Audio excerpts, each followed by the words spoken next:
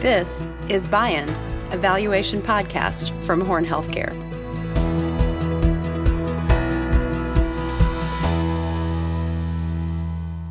What will be the main drivers of healthcare M&A deals post-pandemic? Will it be a seller's or a buyer's market?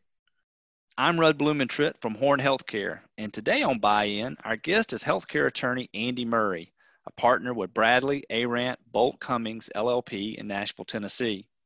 Andy handles healthcare transactions across the country, including acquisitions, divestitures, and joint ventures involving hospitals, ambulatory surgery centers, imaging centers, home health agencies, and other providers. He is also an active member of the American Health Law Association and previously served as a vice chair of the Hospitals and Health Systems Practice Group. We are thrilled to have Andy here today to answer and ask a few questions about big business combinations, hospital M&A in times of crisis. Andy, it's great to have you on the podcast. Thanks, Rod. I'm happy to join you today. You know, I think I've listened to more podcasts over the past few months than I could have ever imagined, so it's really nice to be on the other side of the microphone with you today. But in all seriousness, I'm looking forward to sharing our different perspectives on the hospital M&A market during this new normal.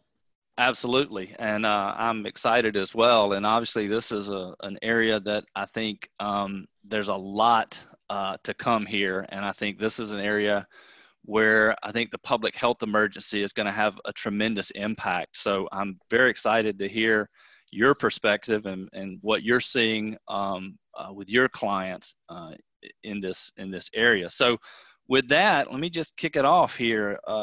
So Andy, in your view, what impact will the public health emergency have on hospital M&A? Well, Rudd, I guess I'm going to build on a theme that I've heard from some of the other Buy-In podcasts throughout that I've listened to in preparation for this podcast, is that it's too early to tell. And we don't have a crystal ball and all those various statements. But I think we all know or suspect that it will have an impact, certainly.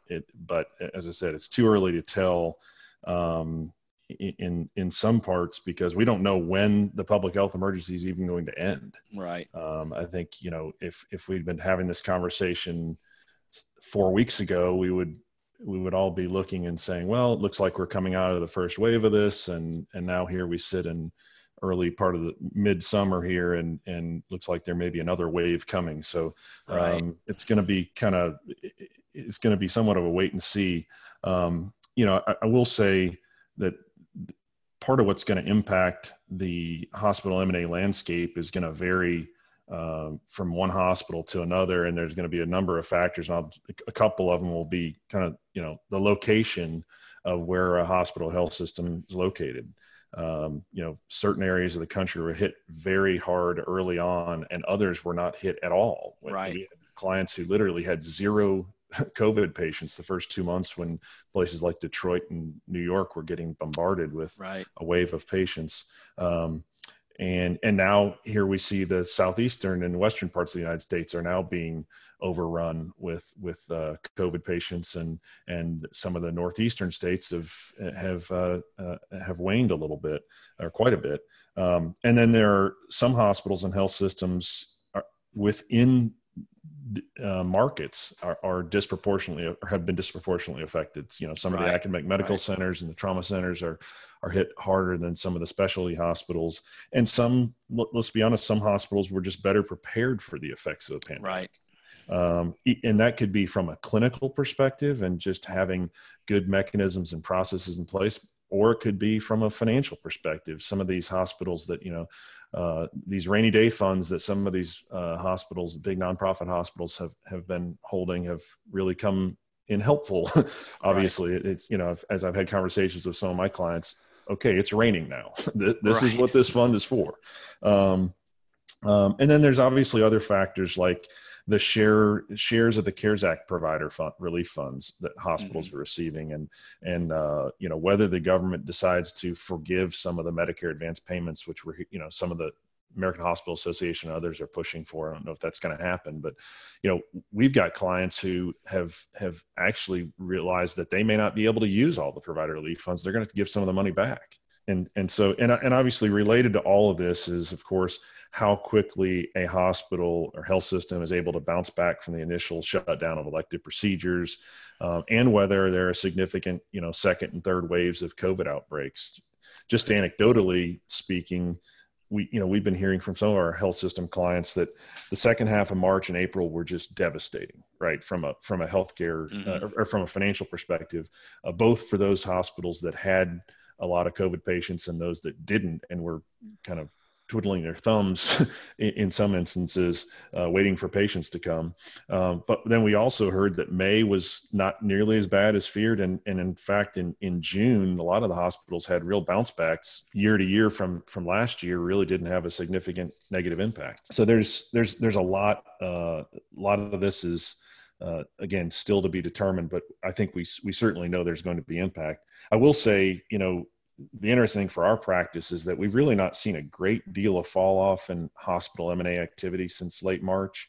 When I was thinking back when I was packing up my files and heading to my home office in mid-March, I remember thinking to myself, I wonder how many of these in-flight transactions are still going to move forward or are going to die on the vine. Right. And, the uncertainty around COVID certainly impacted the timelines of some of our transactions and some of the negotiations, and a couple were put on hold, and it did impact one large transaction. But for the most part, we've had several hospital transactions that have just chugged along. I mean, we closed one, believe it or not, March 31st, right in the face of it, and have closed multiple other transactions and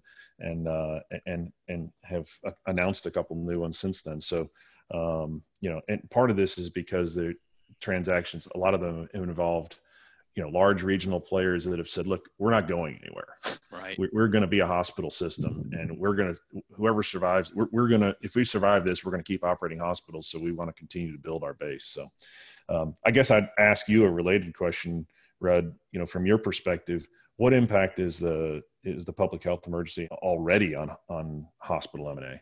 I think you hit on the term uncertainty, and that's kind of been the theme as we talk through these different podcasts. Is that term just keeps coming up, and it kind of washes over all of these discussions.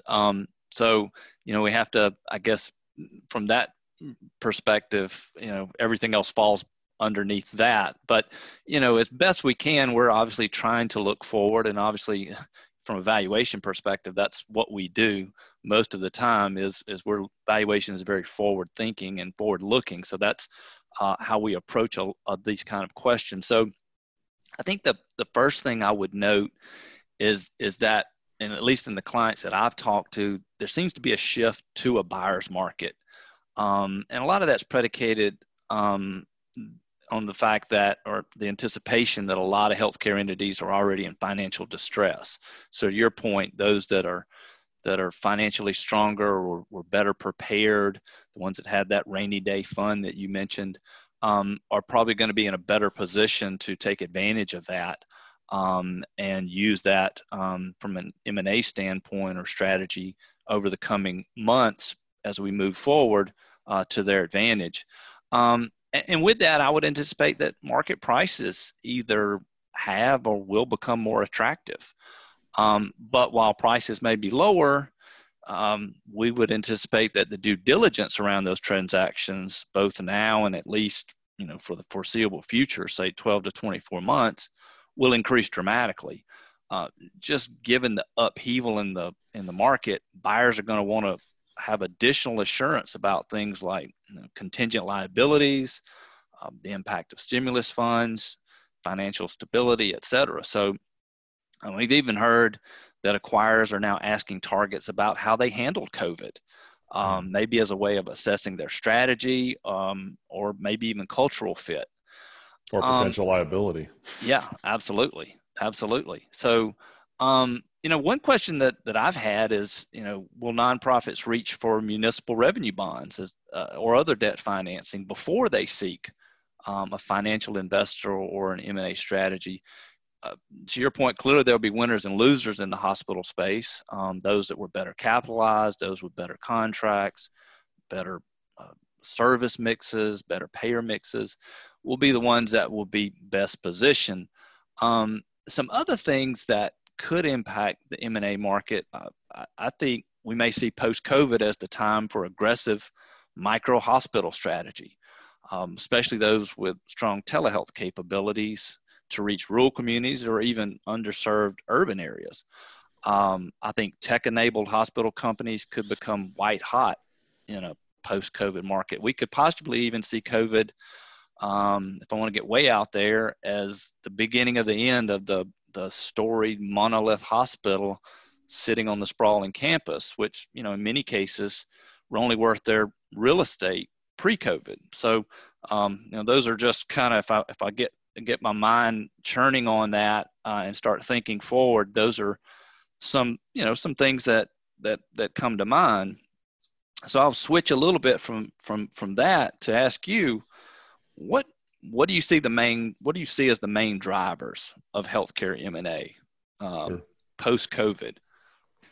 Well, I think in many ways the drivers won't be dissimilar from what they were pre-pandemic. I mean, it's part of, if you think about what you just said about the monolithic hospitals and transitioning away, we've all seen hospitals struggling in some instances and thriving in others, to deal with the transition away from inpatient focused models to outpatient focused models, and seeing more the more profitable business lines transitioning to outpatient space, right? And pressures coming from payers, both governmental and private payers, trying to incentivize through reimbursement rates and through preferential payments and to transition patients out of hospitals into surgery centers, into other care settings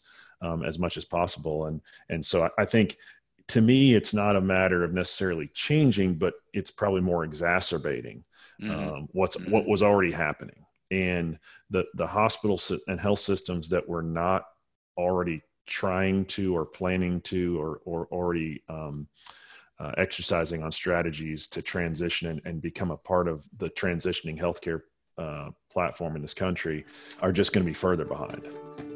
We'll take a quick break. Stay tuned for more with Andy Murray.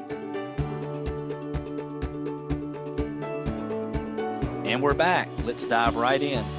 The other thing that we've been seeing, over the last few years in the hospital space is a lot of the nonprofit players that have really strengthened themselves, regional players that have strengthened themselves in particular markets and trying to build upon those platforms and picking off onesie twosie hospitals and bringing them into the fold.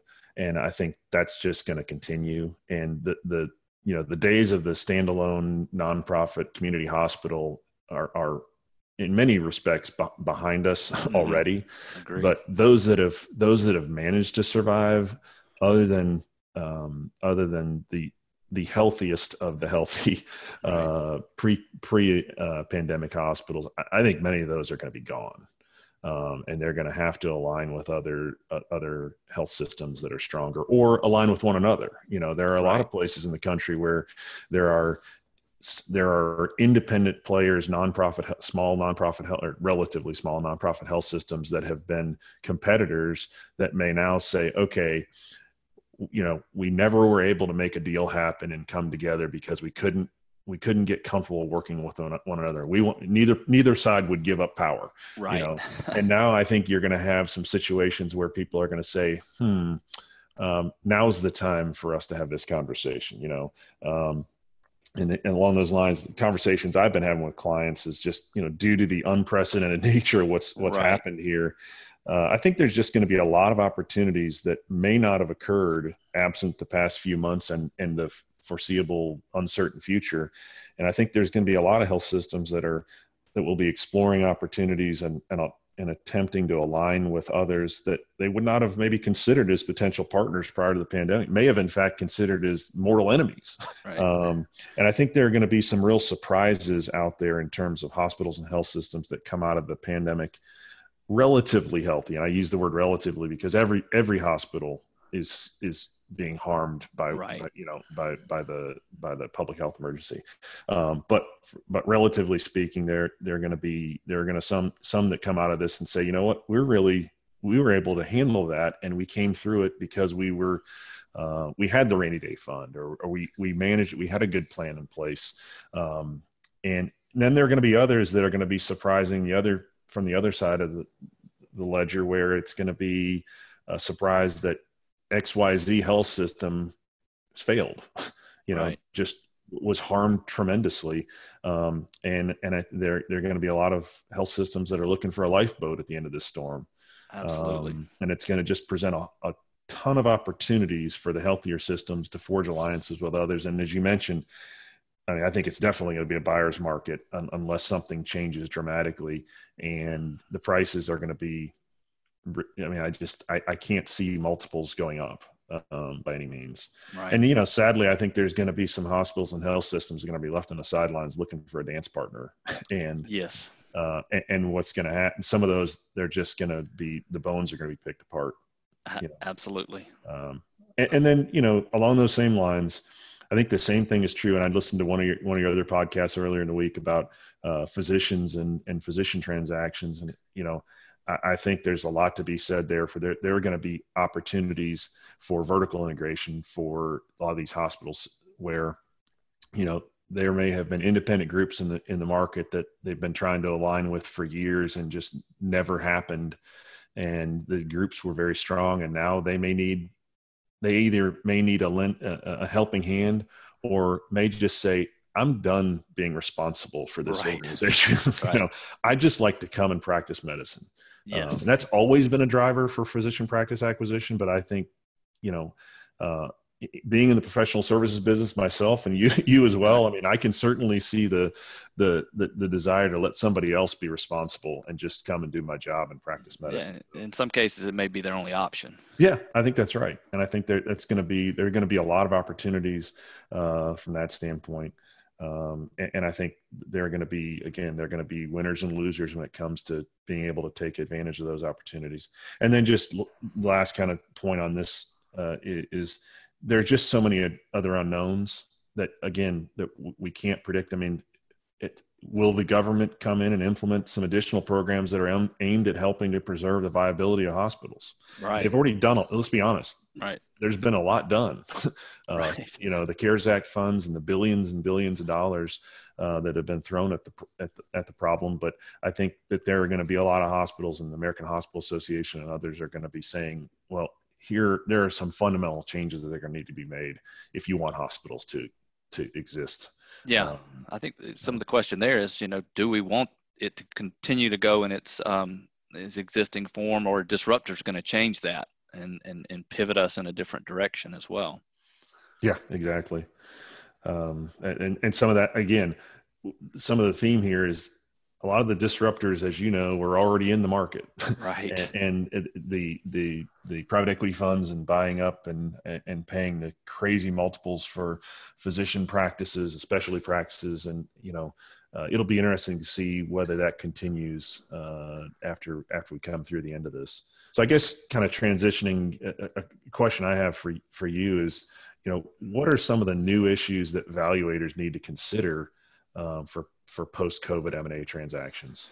Sure. I mentioned just moments ago that the public health emergency has increased the need for due diligence around transactions, and I think that trend will continue just due to the tremendous disruption in the marketplace and what has happened. And I think the valuation process will also call for increased scrutiny on a number of fronts. And I'll just mention a few things. And these are things that, we always look at from a valuation perspective. I just think the point here is that these are items that I think take on new significance or heightened now just due to what we've experienced with the public health emergency. Things like going concern, at least in the near to medium term, we'll need to do a lot more due diligence around assessing the likelihood that an enterprise is in fact a going concern. Again, that's something we've always done as valuators, but right now I think it's much more heightened there's much more heightened concern around business failure. Balance sheet impairment, another area. We're going to have to take a much closer look at balance sheets for asset impairment and off-balance sheet liabilities resulting from COVID. Client prepared projections, and that's always an area that we put a lot of scrutiny on because, client prepared projections sometimes aren't necessarily, they may be very self-serving in a lot of cases. So we always take those with a grain of salt. But I think now more than ever, because clients, they don't know either. There's a lot of uncertainty for them. So it's the same, they're in the same boat. So, obviously we'll have to put a lot more scrutiny, ask a lot more questions about how those projections are developed and what are the underlying assumptions around volume, costs, et cetera, reimbursement, things like telehealth will get buried in there as well. So there are a lot of things that didn't exist pre-COVID that we'll have to deal with. Payer mix is one that I think it really comes to mind from a valuation perspective. And that's not typically, payer mix is for the most part fairly stable. And I've been doing this a little over 20 years. And typically you look at payer mix, it doesn't change much over time. I mean, you may have over a long haul, you might see a trend or a shift, but typically speaking, that's not the case. It's fairly stable in most instances. So now we're regional differences, stuff like that. It depends on things like that. But from entity to entity, there's really not a lot of fluctuation there typically. That brings us to the end of part 1 in our conversation with Andy Murray. Stay tuned for part 2 coming soon. Thank you for listening to Buy-In, a podcast from Horn Healthcare. Buy-In is produced by Horn LLP. Stay tuned for more episodes coming soon on Apple Podcasts, Google Podcasts, and Spotify. For more about Horn, visit hornllp.com.